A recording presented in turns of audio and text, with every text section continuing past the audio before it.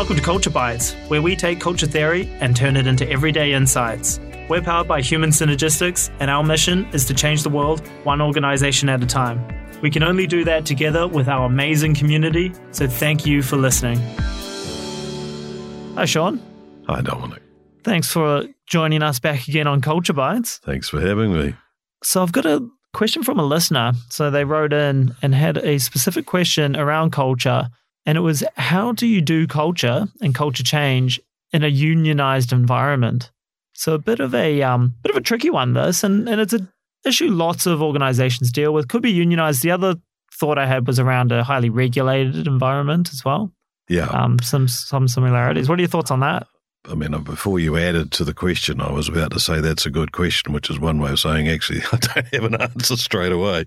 But let me, before I answer that question, just make sure that we're thinking on the same wavelength around unions. I think typically when somebody thinks of a union or a unionist, they're thinking the sort of traditional old-fashioned cloth cap, industrial, maybe trades, manufacturing worker. I looked up some stats this morning just out of sheer curiosity, and firstly, only 14.5% of the workforce belong to a union in Australia. In the private sector, that's actually 10%. And so what's happened since the 1970s is a shift away from the blue-collar type of union, with the shifts in manufacturing and all the rest of it, to professional services, where now the vast majority of union members call themselves managers or professionals as opposed to operator or trades or something like that.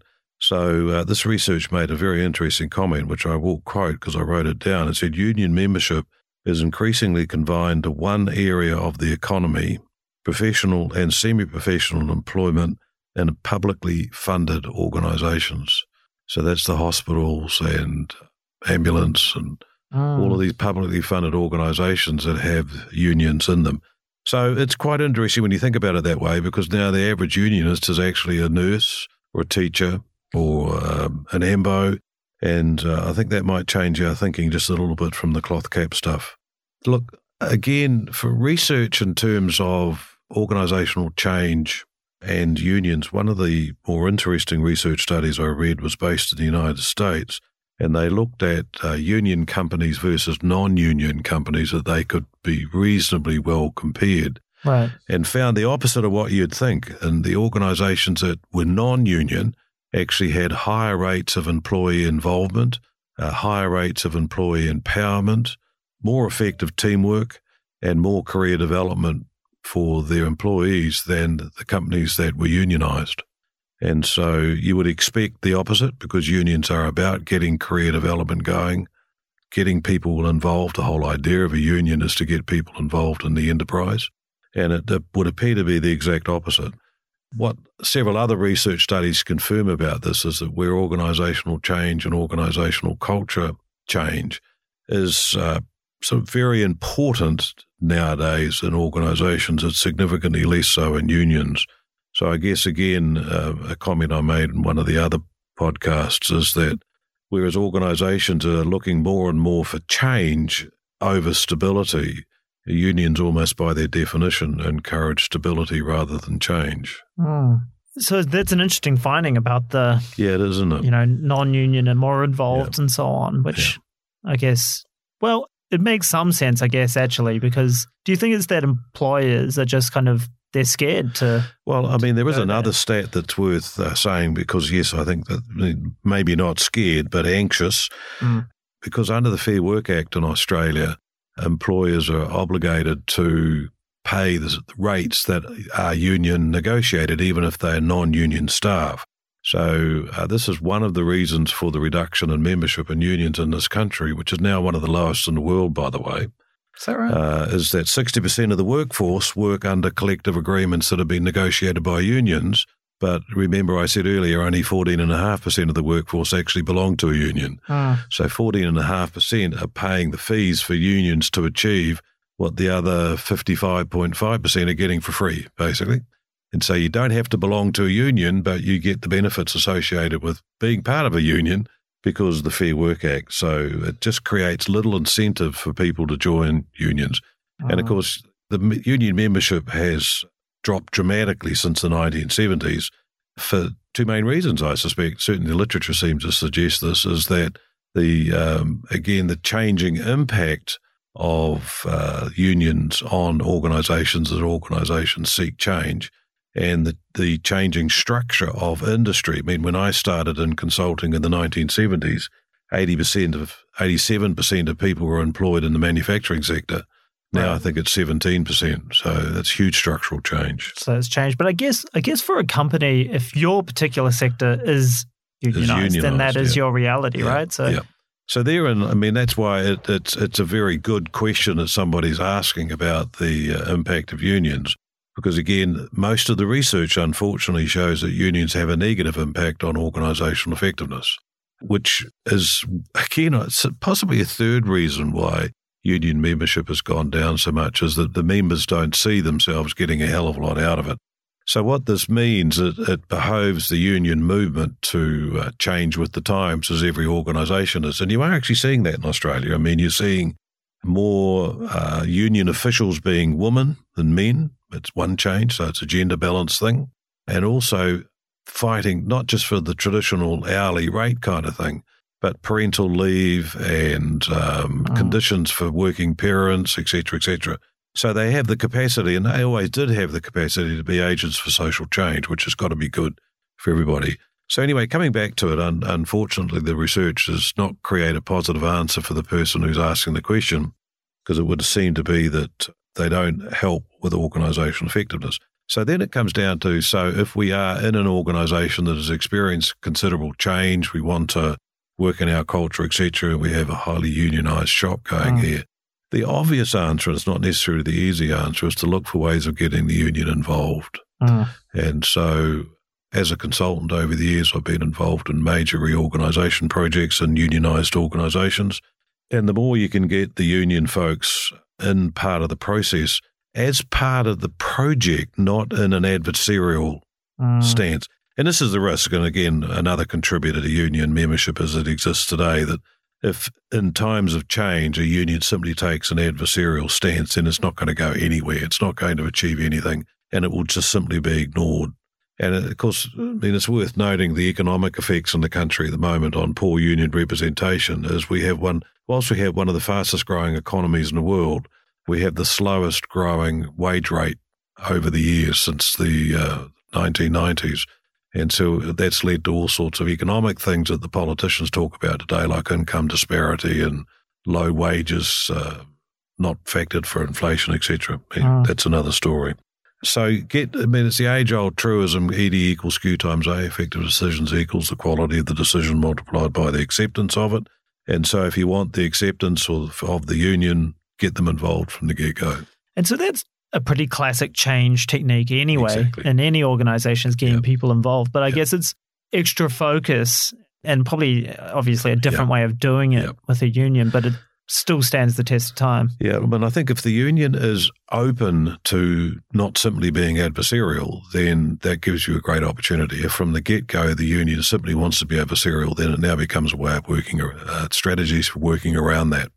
And one of the ways in which I found that works is with industrial safety. So this is sort of sounding somewhat manipulative, but it is a horrid reality when unions are adversarial and just start from a no, we won't do that kind of mentality. So when you are undertaking an organisational change process and trying to change culture, etc., it's inevitable that part of your change process will be we need to involve our people more. We need to give people more influence, more delegation, higher empowerment, etc., down the organisation. And so that means getting people involved with higher autonomy in their jobs and decision-making groups and problem-solving groups and all that sort of stuff. So whilst at the managerial or office level we might be talking about productivity, I found over the years one of the great ways to get that through the union situation is by emphasising safety, because safety is part of every union's charter. So again, I'm assuming an adversarial scenario here, so it's not a truism. But in that adversarial scenario, if you go to the union saying we want to get them working in groups to increase their influence over productivity improvement, you might have a bit of an argument on your hands. But if you go to them around safety and improving industrial safety or office safety or whatever it might be, then health and well-being are in every charter of every union. So they really, in effect, have no choice but to go with it. And then they'll see the benefits. I mean, this is the beauty of it. If you do these things smart and the union is smart enough, they will see the benefits coming back from it. They'll see their members saying, I actually appreciate this stuff, and they will step away from that adversarial stance. Right. So it's about identifying common ground, basically. Correct. What's an issue that we can all get behind? Because I think safety is saying that everyone supports for lots of reasons. But so it's finding something that we can all get behind and then actually working towards that.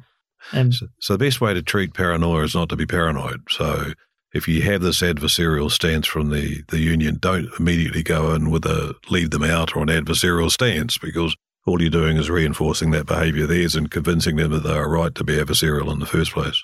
And so if we find some common ground, and actually what I like about that is, as we know, things like safety are an outcome of culture. So to get better safety outcomes, you need to build that constructive culture, which will then also have impacts on all these other things, productivity and whatnot. And typically for safety, I mean, all too often, again, I've talked to hundreds, if not thousands of people on factory floors over the years, and they talk about, quote unquote, some idiot from head office coming us to tell us how to do things safely. And the people who know best how to do the job are the people doing it. They've just never been asked to think about it. So it's a fundamental law of organisational development. So we've found over the years where you get people to think about what are the issues if there happen to be chemical leaks or hazards in the workplace. They'll figure it out if you give them the time and the freedom to do it. And they'll come up with a damn sight better answer than the expert can.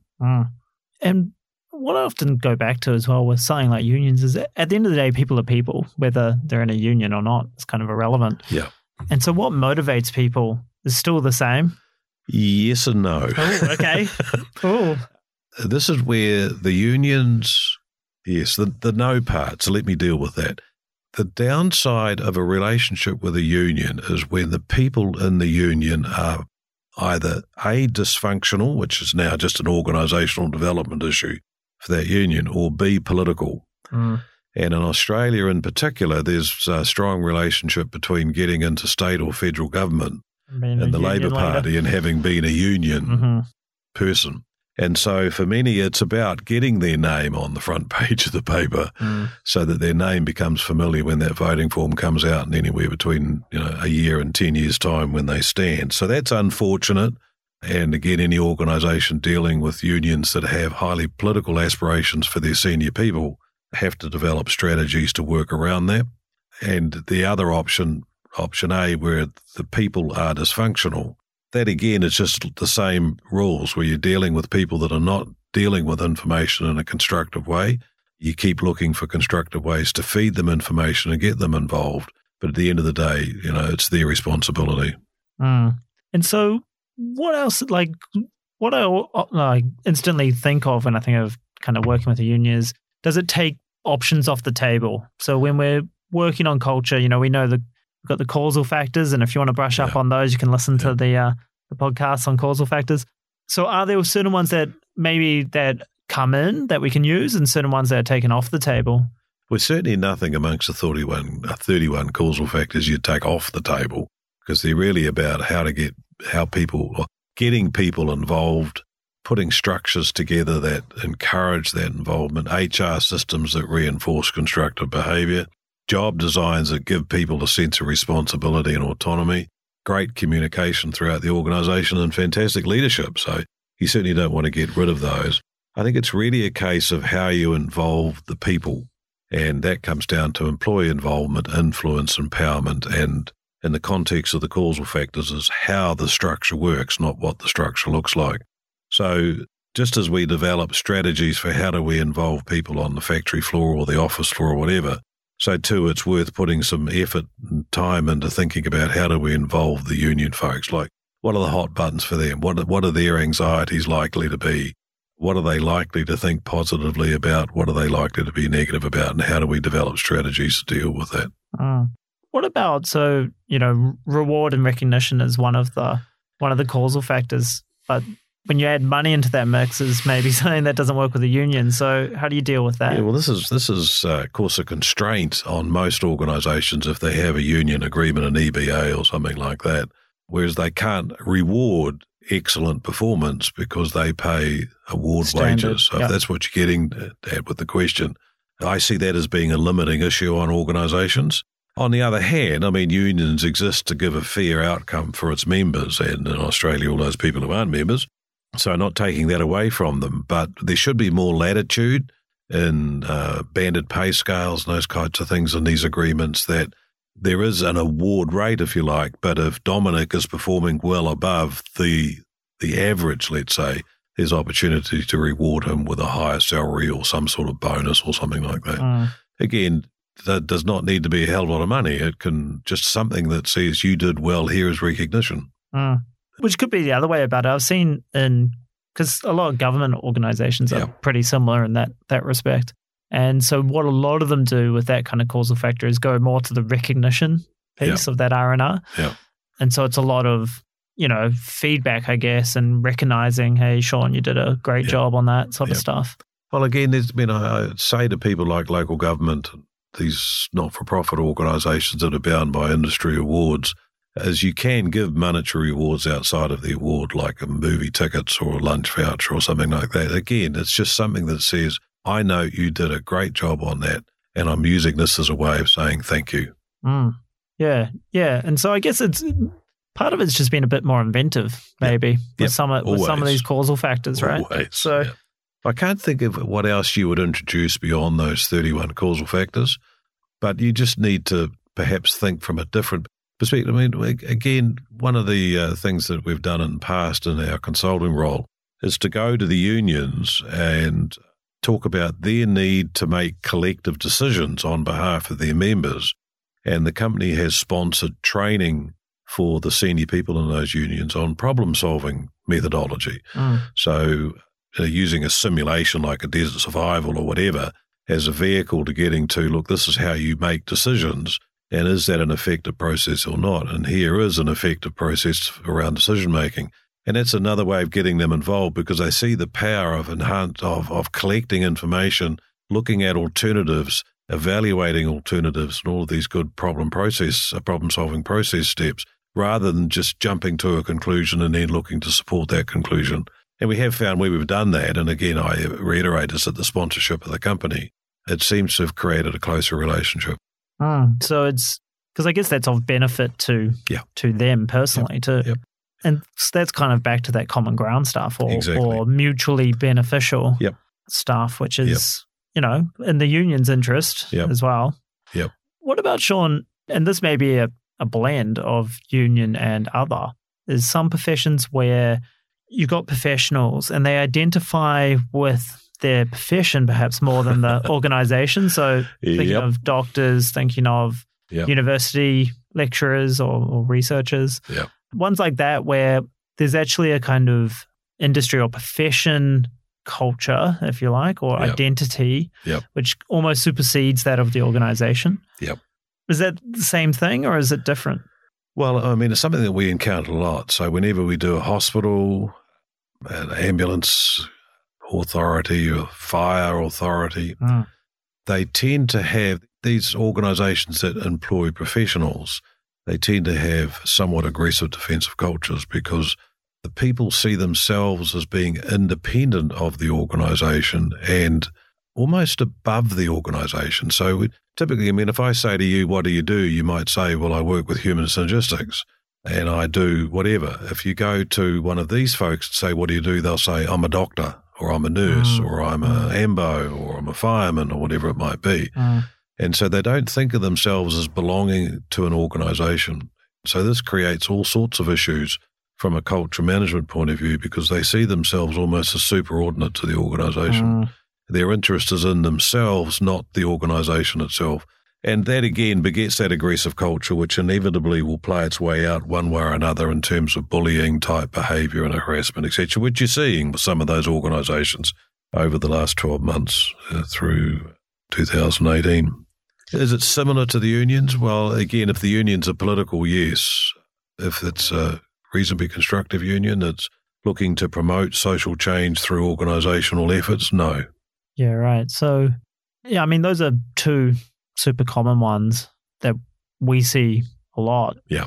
So it's interesting. And maybe the difference is that they're not as collective, I suppose, if they're not in a union, but...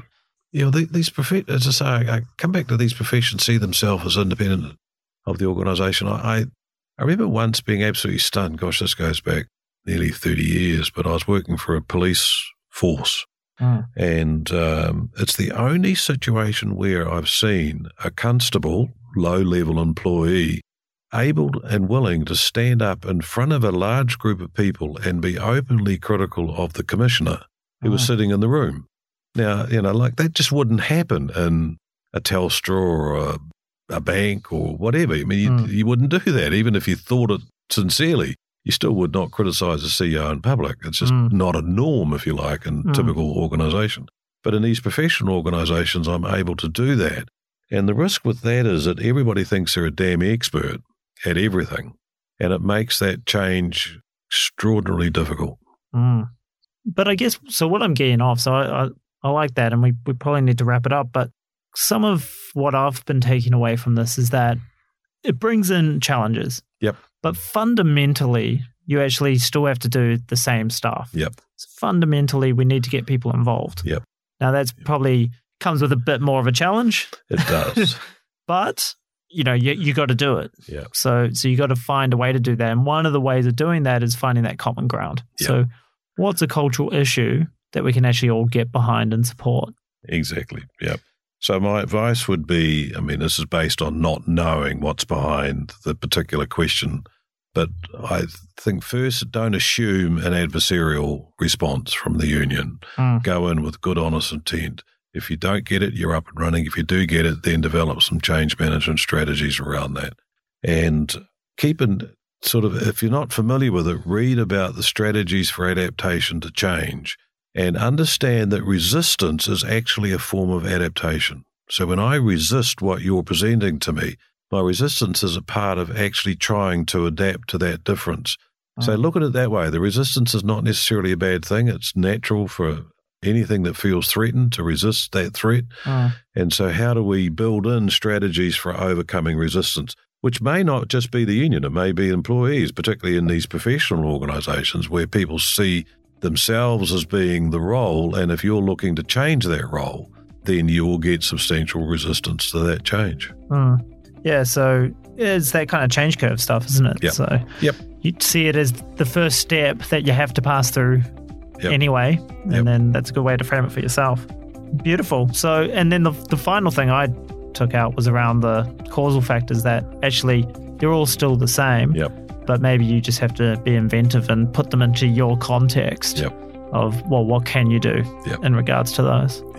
Fantastic. Well, thanks for your time, Sean. Pleasure. I hope that helped our listener out there. If you still have questions, let us know, or let us know if it helped and if it works. We'd love to hear.